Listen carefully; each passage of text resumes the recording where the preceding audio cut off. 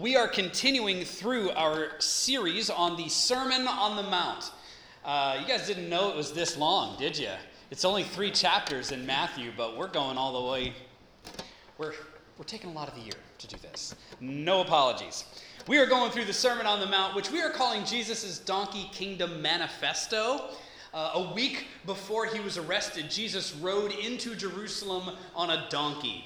And in the prophecy that talks about that event, we see that the reason he chooses a donkey is to show the kind of king, the kind of Messiah he is, and the kind of kingdom that he is going to bring, one of righteousness, victory, and lowliness.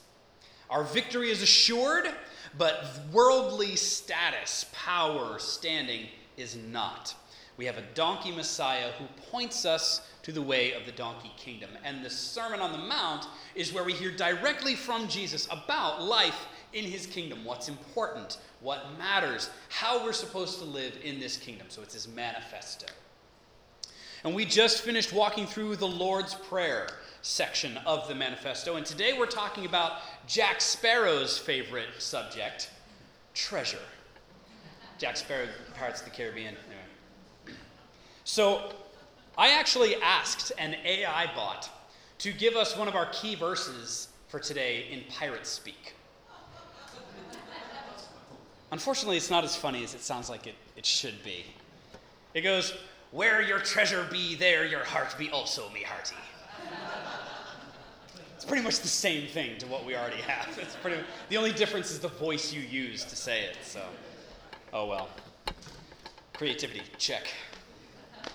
But let's get into this here, because while we are talking about treasure today, we're not necessarily only talking about gold and jewels. Because as our hero Jack Sparrow says, not all treasures silver and gold, mate. It's probably the last time I talk about Jack Sparrow today. So let's read our passage, Matthew chapter 6, starting in verse 19. "Do not store up for yourselves treasures on earth where moth and vermin destroy and where thieves break in and steal. But store up for yourselves treasures in heaven where moths and vermin do not destroy and where thieves do not break in and steal. For where your treasure is, there your heart will be also." Me hearty. "The eye is the lamp of the body. If your eyes are healthy, your whole body will be full of light. But if your eyes are unhealthy, your whole body will be full of darkness. If then the light within you is darkness, how great is that darkness? No one can serve 2 masters. Either you will hate the one and love the other, or you will be devoted to the one and despise the other. You cannot serve both God and money." So let's take a look at this here. Starting the first section, treasures on earth. What's Jesus talking about here? All right, so he's talking about the temporal stuff, right? The things on this earth that, while useful here, don't bring the fullness or satisfaction or completeness that only God can bring. These things don't last. You can't take them with you when your run on this earth is through. All right, now let me get some of this obligatory and obvious stuff out of the way here, okay? Money can't buy happiness. It's not going to make you happy. Money's not the end of the world. Money won't save you. I think that kind of covers most of the bases here. But here's the thing. That's all true. Right? Jesus talks about money more than any other topic because he knows that it's one of the big things we're going to struggle with. Right? Either accumulating too much and putting our trust in it, or longing for it so much that we let however much we have or don't have determine how happy or satisfied we are in life. So these things are true. But 2 things I want to say here. First, let's be honest, that money can buy you a lot of things, right? Like, man, having money's great. Andrea and I are not wealthy people. But we have known some pretty lean times in our lives, and I can tell you that having money sure feels a lot better than not having money. Right? Money may not be able to buy happiness, but it can get you clothes, shelter, movies, food, a television, a pet, a car, all kinds of things. So I don't want to gloss over the importance of money, but it's for precisely this reason that money can have an outsized level of importance in our hearts. So we have to be super careful about our attitudes about it. The second thing I'll say here is that while the word treasure here definitely refers to money, it doesn't only refer to money.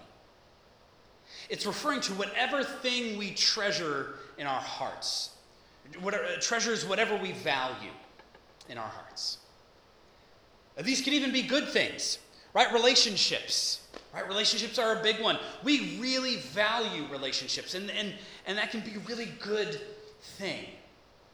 But even relationships aren't eternal. Now, I don't want to get too sidetracked by the question of what will our relationships look like in heaven. I don't know. I've never been there. There are passages in Scripture, though, that seem to indicate that even things like marriage relationships that we have here on earth may not mean much in heaven, because we'll have the fullness of relationship with God when we're there. People won't be given in marriage in heaven. It's Matthew 22:30. And yet, being relational is a part of what it means to be made in God's image. So I don't know what relationships will look like in heaven. But with that said, I can say that our earthly relationships, while fulfilling here, don't ultimately fulfill or satisfy and cannot save a person's soul. Just like money, they can bring great things to our lives, but they aren't of ultimate importance. Because once Earth 1.0 passes away, those things can't come with us to version 2.0. Here on earth, things can be taken, stolen, eaten away, right? As it says in our passage, where moth and vermin destroy. At home, we store our lunch boxes in the little drawer under our stove. Like, we got a stove and a little drawer underneath it. I don't know what that's intended for, but in our house, it's intended for our lunch boxes. So we're in there pretty much every day, especially once school starts, getting out lunches, packing lunches for school and for work. For me. And one morning a couple of months ago, I opened the drawer and the seams of the lunch boxes were all ripped up. Stuffing was everywhere. And little brownish black pellets all over the drawer. Vermin had quite literally eaten our treasure. Now, treasure is a strong word for an insulated lunchbox. I get it. But one of them was a Minions lunchbox that I really like to use, and so we declared war on the mice. You'll be glad to know that we won, and that we all have new lunchboxes, and the drawer is clean. But then, over the last couple of weeks, we've been seeing in our house a yellow jacket nest forming inside our house. Right? They entered through a corner of the front window outside and were building their nest in our ceiling between the first and second floor. We could sit in the living room and hear them chewing and building and scratching. I could even hear it from another room. It was horrifying, chilling. Words cannot express. Andrea can tell you, it was awful. Vermin were literally eating our home.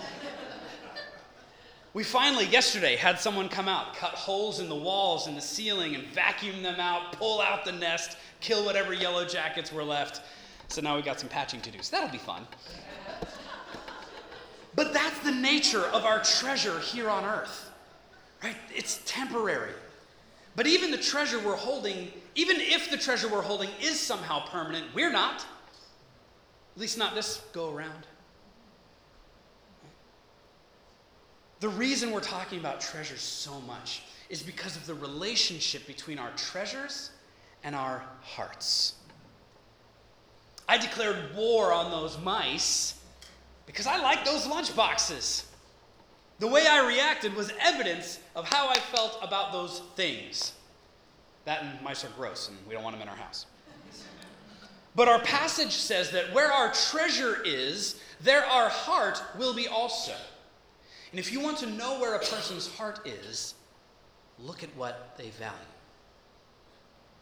Right? Look not only at their things and stuff, but look at their schedule, their calendars, their relationships and quality of their relationships, how they value their reputation, the time they spend with God. Look at their passions. What do they love spending their time and energies on? What gets a person's motor running? What do they get excited about? Right? Is it cars? Is it vacation? Is it work? Again, none of these things are inherently wrong, and they can all add blessing to our lives. But when they go from good to ultimate, that's where we start running into trouble. And we don't have to force our hearts to follow our treasures. It's what naturally happens. Our hearts naturally follow our treasure. If you invest $100,000 in a particular stock, you're going to be following that company's stock's ups and downs like a hawk. Right? You'll be reading up on everything about that company and learning everything you can about it. It will be natural because that's where you've put your treasure. Right, this is all assuming you have $100,000 to invest, which is not my experience, but it's just an illustration, so go with me, people. Anyway, this first section and the last section of our passage today seem to fit really well together. Right? Don't trust in earthly treasures. Don't elevate them in your heart, because at the end of the day, you'll only be able to serve one master. You can't serve more than one. You can't serve both Yahweh God, the God of the Bible, or money. Originally it says mammon, which is the Carthaginian god of money, wealth. You can't serve two gods at once. But it's this middle section that got me scratching my head today. What the heck is it doing here? It doesn't seem to fit. Well, the sections surrounding it seem to make sense and go together, right? They're talking about money and treasures and not putting them as primary things in our lives. But then verses 22 and 23 talk about our eyes and lamps and stuff. It's like, what? We go from talking about the heart to talking about the eyes. Why? Why the switch? Well, it's just to give us another metaphor to give us a fuller understanding of the surrounding texts, actually. Right, the eyes that are referred to in these verses actually stand for the same thing as our heart in the surrounding sections. They stand for our inner selves, right, our nature, our being. And here it's saying that what we look to will define us. Right, that's essentially what it's saying here. If we look to what gives light, then we'll have light in our hearts. If we look to what gives darkness, then that's what we'll have inside. Essentially, this middle section gets us to ask the question, who or what are we looking to for life? All right, if we're looking to money or our earthly treasures, we'll be full of darkness because they can't give us the life we're looking for. That's not how they work. You know, like we said before, money and other treasures, even good ones, can be good for a lot of things, but they were never intended to fulfill or bring peace. That's just not their purpose. It's what we want them to do, but it's not what they were designed to do. Trying to use money or even relationships or other temporary things to bring us that ultimate peace or salvation is like using toothpaste to tie your shoes. Right? That's not what toothpaste was meant to do. And not only will it not work, you'll end up with a huge mess by the time you're done. But if we're looking to God for our fulfillment, then we'll have life. We'll have light because He is the source of life for us. So the question then becomes, what are you looking toward? What treasure is dictating where your heart is? What treasure is in your chest, so to speak? I know for me, one of the big treasures in my chest is approval from other people. I want it so bad. It's so big for me. And I'm sure it is for a lot of people, but I really want it. But look, if that's the big one for me then, if that's one of the big ones for me, and I can't serve both my chosen treasure of approval and God, then that might mean that in order to stay faithful to God, there will be times that I have to give up on approval from other people. Even people here in this church. That's going to be tough.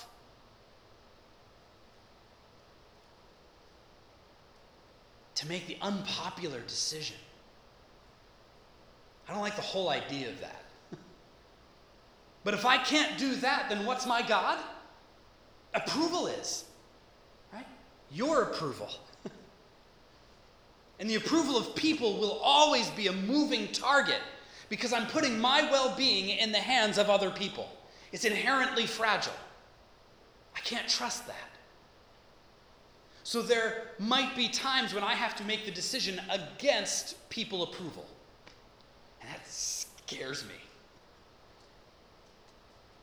But that's the rubber meets the road type stuff, you know? That's the moments of, okay, I say I want God to be the God of my life, but how much do I mean that? Right? What are your treasures? If your treasure was in the drawer under our stove, would you be worried about it? Would it stand the test? Talking about money and treasure is big for us here in the States. We're rich enough and comfortable enough that we end up getting used to it and even end up thinking that we're owed being rich and comfortable. We're entitled to it. That life is supposed to be comfortable, and we're supposed to have enough money for everything our heart desires. But that's just not the reality. Life is hard, people. I don't know if you guys know that. Life is hard. And while money and relationships and other treasures might ease some of the burden, it will not change that fact. I saw someone on Threads this morning, if any of you guys are on Threads, and they quoted someone else, and it was saying something like, and I'm going to butcher it because it was just this morning, people who have not suffered or don't think that suffering should be a thing look in bewilderment at the scriptures. It's a part of life. In the Bible, man, that's real life in there. It doesn't gloss over that stuff. What is the treasure in your chest? How can you even determine what that might be? Right? Well, maybe you can ask yourself how you would react if something was taken from you. All right, and listen, I'm not saying that you can't have money or relationships. These are certainly very important in our lives. And as important as money is in our society, we were actually created for relationships here on earth. Right? Like I said, relationships are a part of being made in God's image, being relational beings. Relationships are good and healthy, and we need them, but they don't bring salvation. They can bring help, accountability, growth, joy, love, all these incredible things. Relationships are such a gift to us. So I'm not saying that we ditch them or the other good things in life, but what are we looking to for our very life and light? What are we looking for to give us peace in our souls? What are we looking to bring us peace with God? And not only where are we looking, but what are we doing to stockpile our treasures in heaven? And while we're at it, what even is that, treasures in heaven? What is that? In Matthew chapter 13, we read this in verse 44. The kingdom of heaven is like treasure hidden in a field. When a man found it, he hid it again, and then in his joy went and sold all he had and bought that field so that he could have the treasure. Again, the kingdom of heaven is like a merchant looking for fine pearls. And when he found one of great value, he went away, sold everything he had, and bought it. As kingdom people, The kingdom is our treasure. It matters more than anything we can own, more than anything we can accomplish in this life, anything that we can know. God's kingdom is the place where our donkey Messiah reigns and all people live like him. It's a place where each image bearer has value, where justice and equality reigns, and where people know and love Jesus more than anything. When this is happening, these are the treasures we build and will last. So think about your relationships. While relationships don't bring ultimate salvation for us, we can work in our relationships to build treasure in heaven. Right? Like acting like Jesus towards your friend and family. Friends and family. I didn't mean to imply you only have one friend. Towards your friends and family. Or actually talking about Jesus with your friends. Right? I know that sounds like a really churchy thing. Hey, go talk about Jesus with your friends. But it's true. What better way to have donkey kingdom treasure than to have more and more people joining you there? Serving other fellow fallen image bearers is also a kingdom effort. Something that grows the kingdom and builds you up in the kingdom. Are you spending time in the Bible, in his words to you, reading and immersing yourself in Jesus and his story for the world? Are you loving people well, your kids, your coworkers, your friends and neighbors? Are you speaking up for those who can't speak for themselves? Are you defending the rights of the poor and needy? That's Proverbs 31. These treasures get stored up in heaven. They don't save us, but they help us to live the kinds of lives that donkey kingdom people live and help to bring God's kingdom here like it is in heaven. I've heard somewhere that we should be praying for that. What is the treasure in your chest? I want to take some time here to go to God and ask him to help us discern what the treasure is in our chest, to help us focus our gaze on him for our light and our life. We're going to take a full minute, take a full 60 seconds, and we're just going to sit. I want you to ask God, what is the treasure in my chest? What am I valuing? Is there something that you can show me that is distracting me from you, pulling me away from you, causing me to act in ways that are not consistent with your kingdom as I interact with other people, as I think about other people? We're going to take a minute now and ask God to show us ourselves. So let's just sit in silence for a moment, and I'll close us out in prayer.